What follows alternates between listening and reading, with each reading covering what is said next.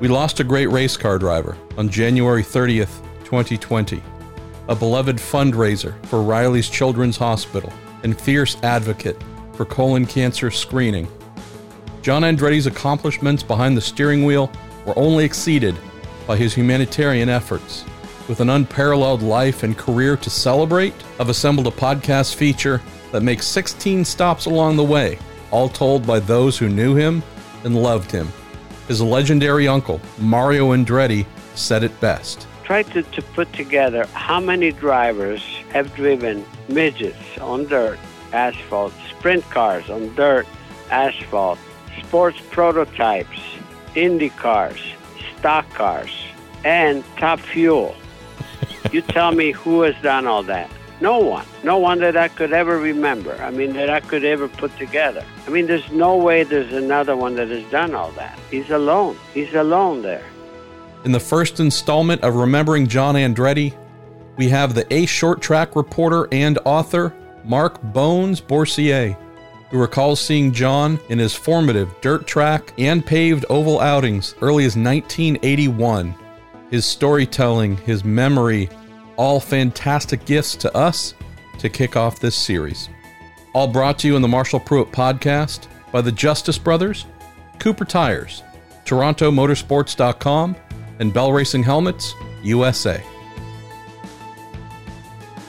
Bones, anytime I want to learn about what is happening in the fine American tradition of short track racing, whether it's today or going decades back, your work, your books, your Facebook page, it is just this Bible, this assembly of chapters of divinity. And we're so fortunate that you, having been in and around and covered so many drivers, many of whom folks have never known in terms of big national fandom, but stars of short track racing. One of those is a certain person I know you had an affinity for, myself as well. John Andretti. Where does this John Andretti guy come into your register? And we should maybe preface things a little bit by maybe not the normal way we think John Andretti would come onto the racing scene. The thing that grabbed me about him, Marshall, was that, he always struck me as a guy who was trying. He was a great, I guess striver is the right word. He was always trying to do a lot of different things and climb that ladder. The first time I saw him in person was at a little quarter-mile track in Seekonk, Massachusetts, absolutely round, semi-banked. He ran a USAC race, non-winged midget. And what I remember was I actually went to Seekonk that night to interview him because I was sort of fascinated by this guy who was doing a little bit of this and a little bit of that. And, to see him, at a place that was maybe a couple hours east of my house in Connecticut was kind of interesting because normally a guy like that would be somewhere out in the Midwest. But I went to see him specifically to talk about that jumping around kind of career that he was putting together. And he was clear that night. I talked to him before the heat race and talked to him after the feature.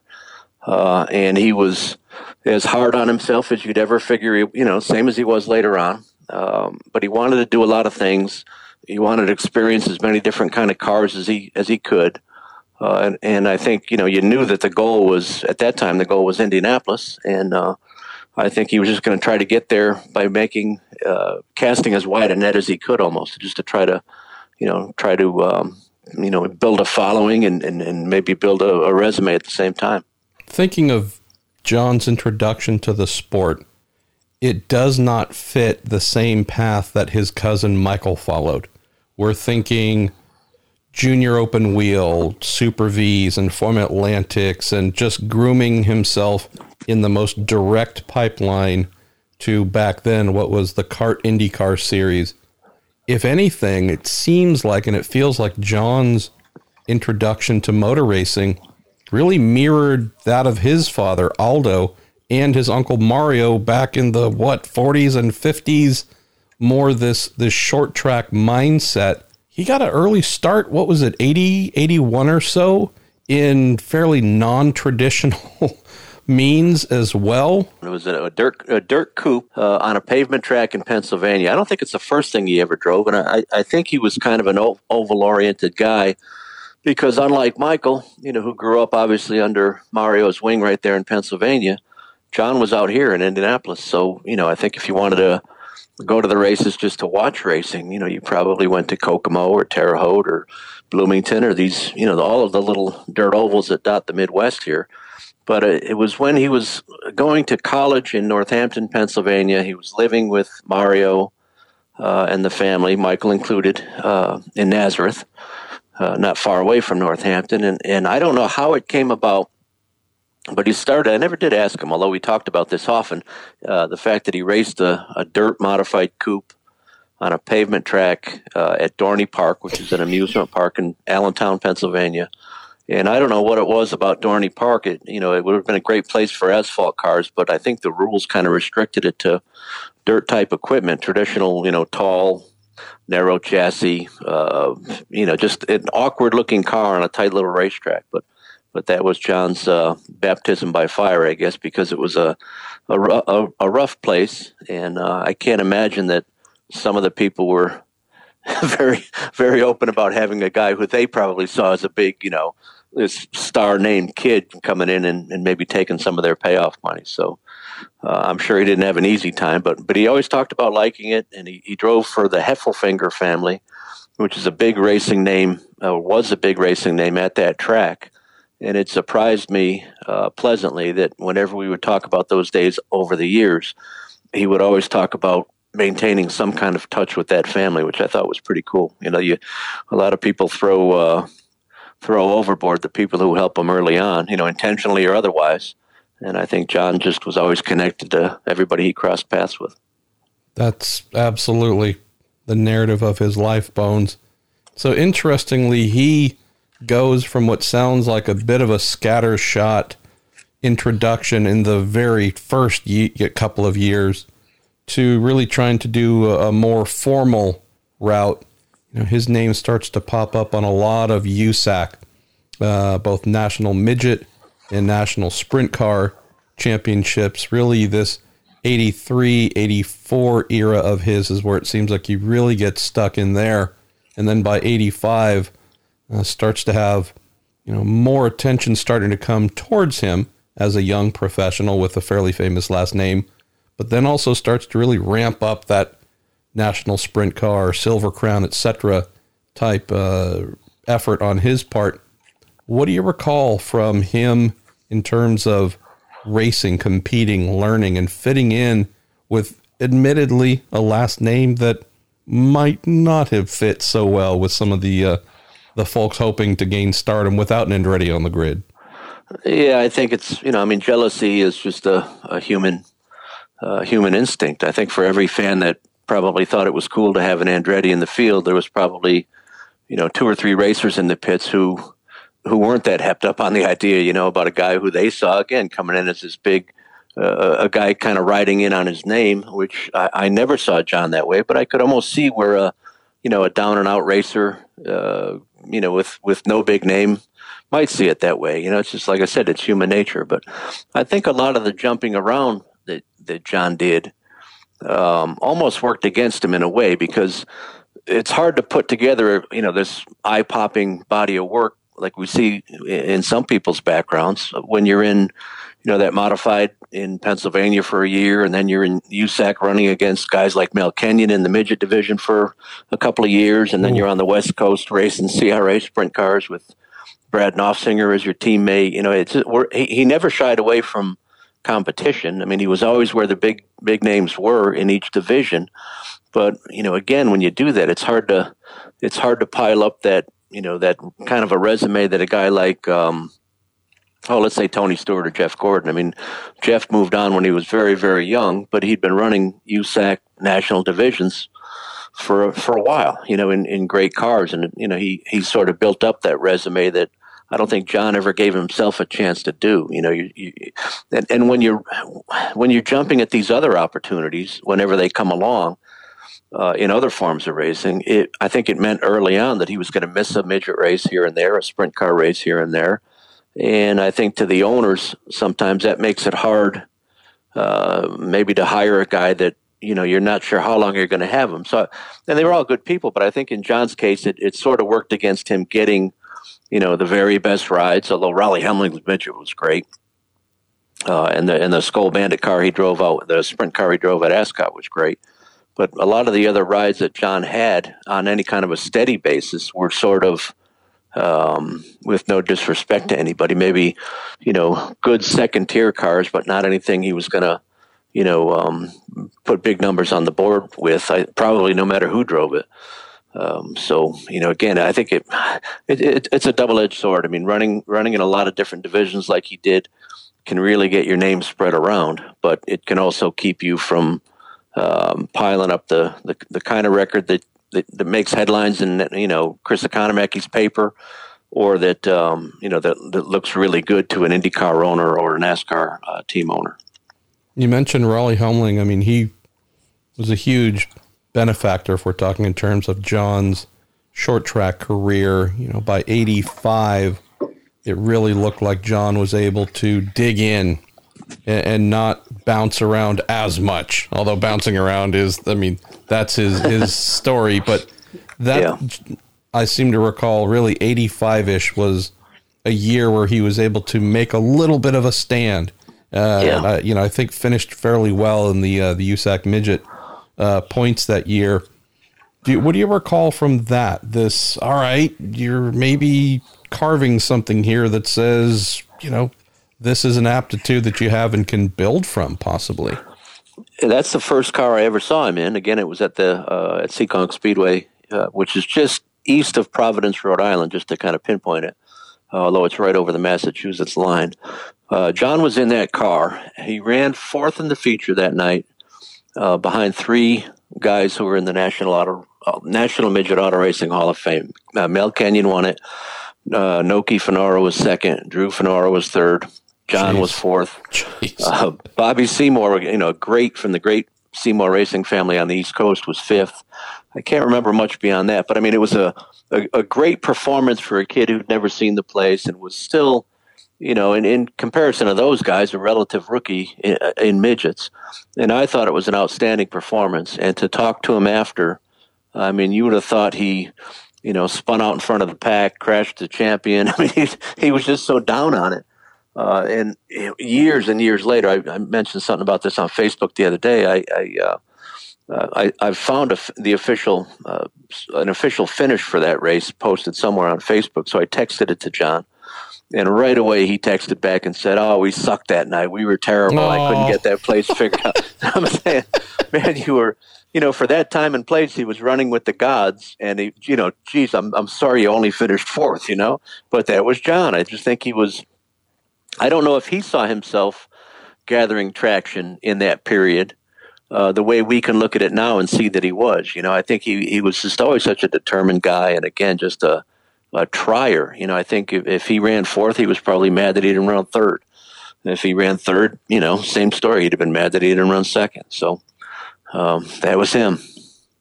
Bones, what do you recall from this era where you mentioned seeing him now racing for the first time in person, at least in 85? He gets this bizarre invite to drive BMW's 1,000 horsepower Formula One engined IMSA GTP sports car, right? And more things, things start to happen for him afterwards. What do you recall from just following him, and I don't know, maybe any, subsequent conversations or interviews where coming out of this 85 season, things really start to grow for him? He never turns his back on short track racing, but a lot of bigger series come calling.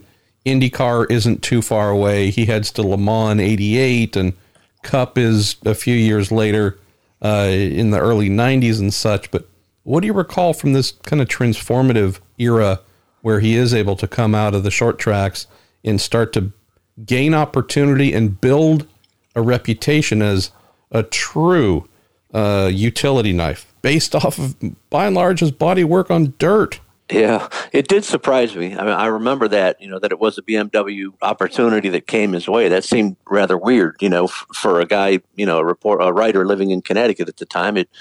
Because again, he hadn't put together that large body of work because he was jumping around. But that might be one of those things where, like we said, having the Andretti name it could work against him at a short track in the eyes of the other competitors at times. But I think for a company like BMW or, when he drove for Porsche later on, any of those teams, he was probably worth taking a chance on because you had a marketable name.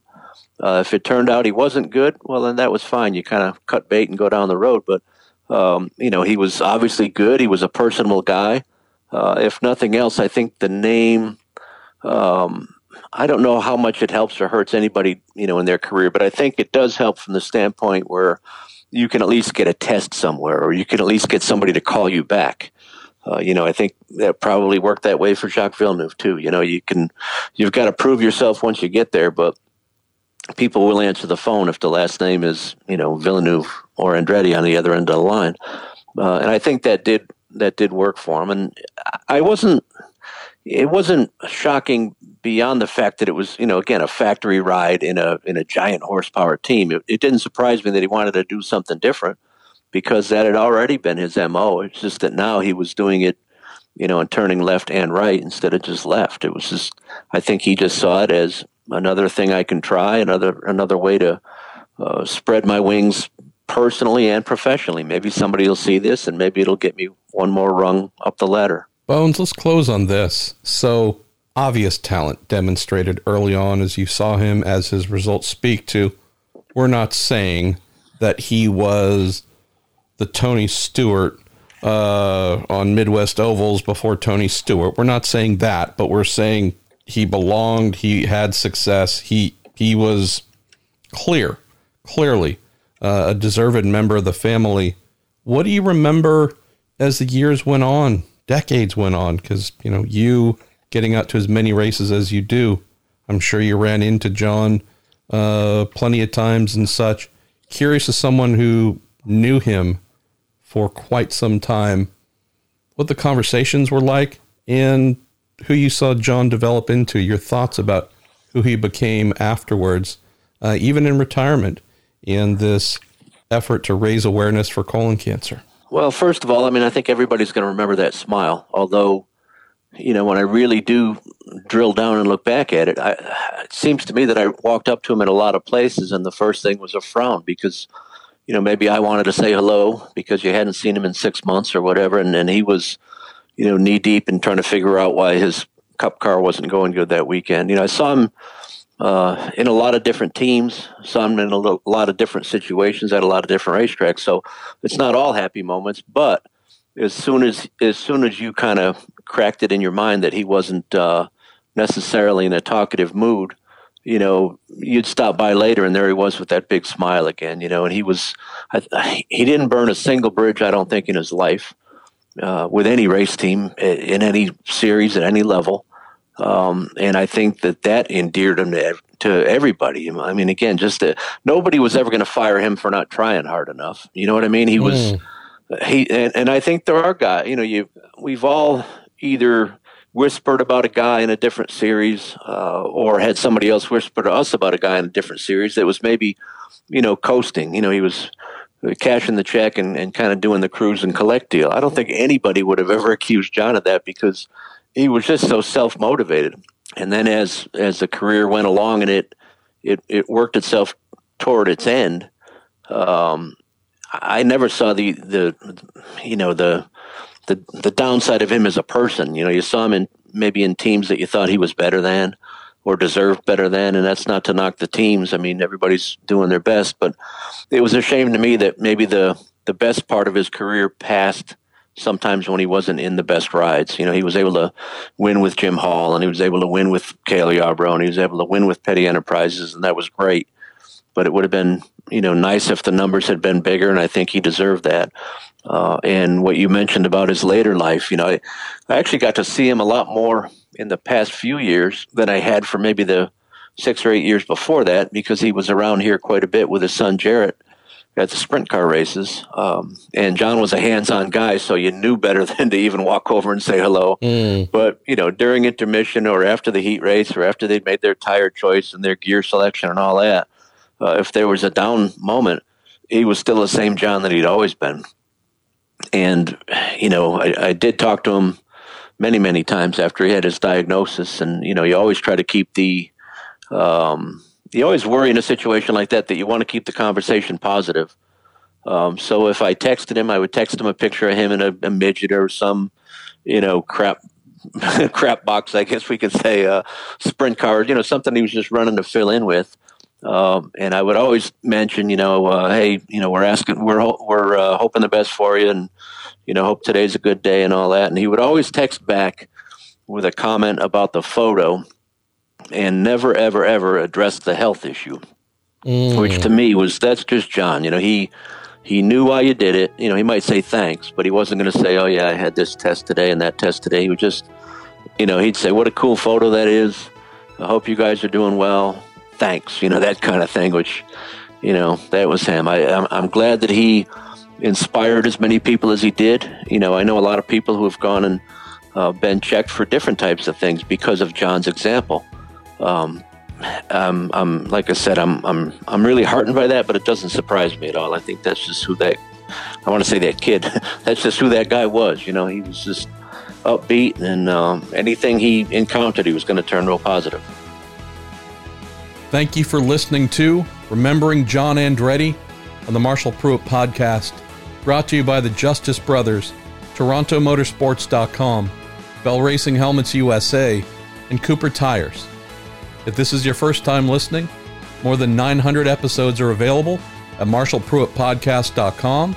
We also have a subscribe page where Apple Podcasts, Spotify, and plenty of other listening options are readily available.